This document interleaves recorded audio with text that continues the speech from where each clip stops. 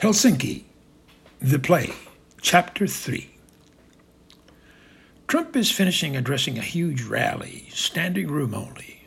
A multitude of American flags are waving in the crowd. The noise dies down just so. Trump, into the mic. You know, I am here because of you, because you love me, and together you and me will make America great again. The crowd explodes in thunderous cries of, USA, USA, long live Trump, long live the king. Streams of multicolored confetti shoot out into the arena below from contraptions set up high above, and rousing music blares out from the loudspeakers. He raises his arms and waves back, beaming with satisfaction, exulting in the crowd's adoration.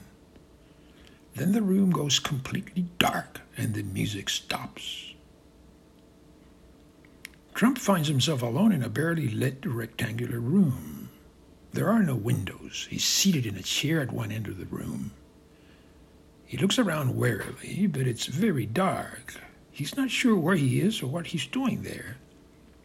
He feels something on his head, so he reaches up and removes it. He pulls it close to his eyes so he can examine it.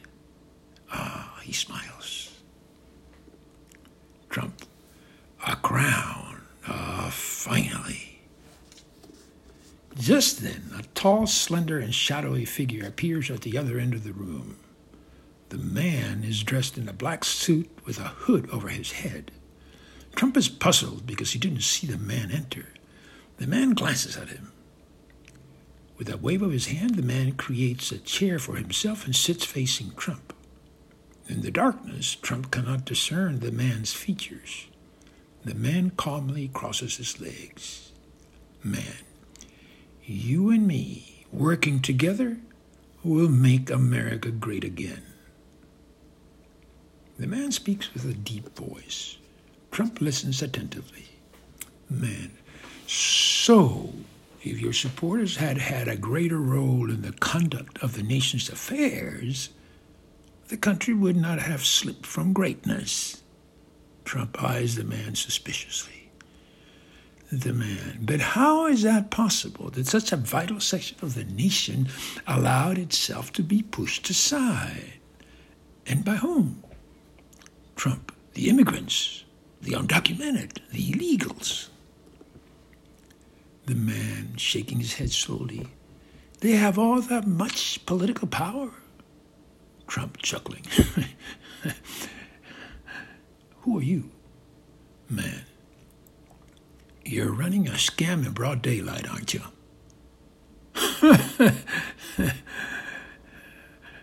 Who are you?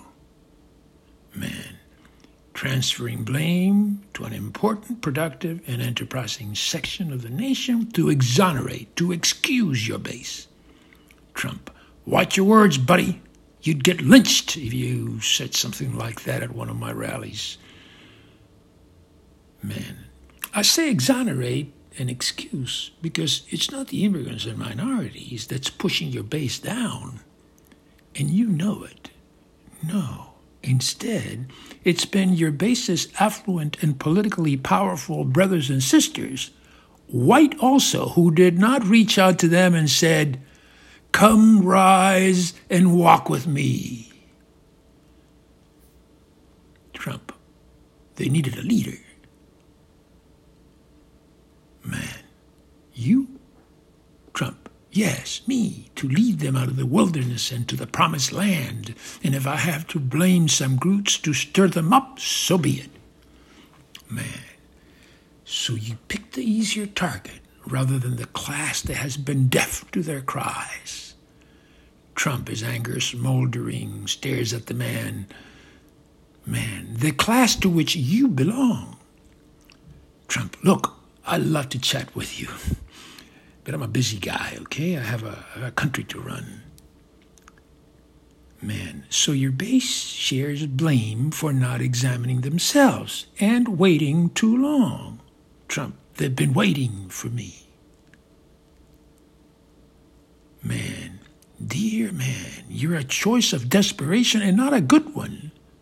Trump, I've had enough of this. He tries to get up but can't.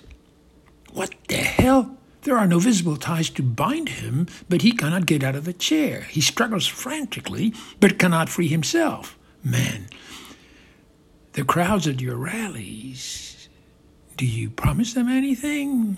Trump, why, yeah, sure, I tell them we can have anything we want if we stick together. Man, I see the salesman in you. Trump, as a matter of fact, I am. New York City salesman. Ever been to New York City? Ever heard of Trump Tower? I mean, where have you been? You never heard of me? The man says nothing. Trump, look, buddy, I don't know what game you're playing, but you can't just hold me down like this. I'm the President of the United States. Man, I'm not holding you down.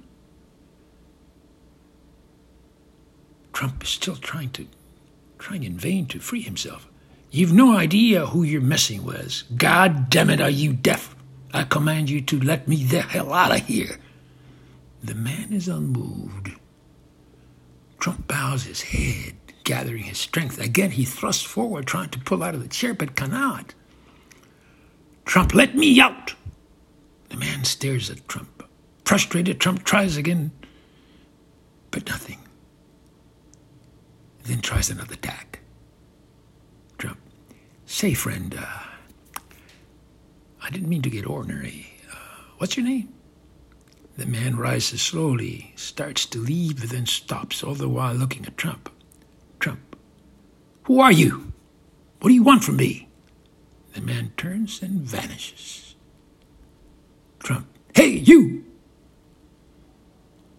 Trump wakes up with a startle, sitting up in bed restless. Melania is asleep next to him. He then rises, puts on his robe, and crosses to the window. He pulls up a chair and sits, looking out into the night. Oscar Valdez, Valdez with an S, oscarvaldez.net for the blog, and also available in Anchor FM, Anchor.fm, Apple Podcast, Google Podcast, and Buzzsprout. Thank you and good night.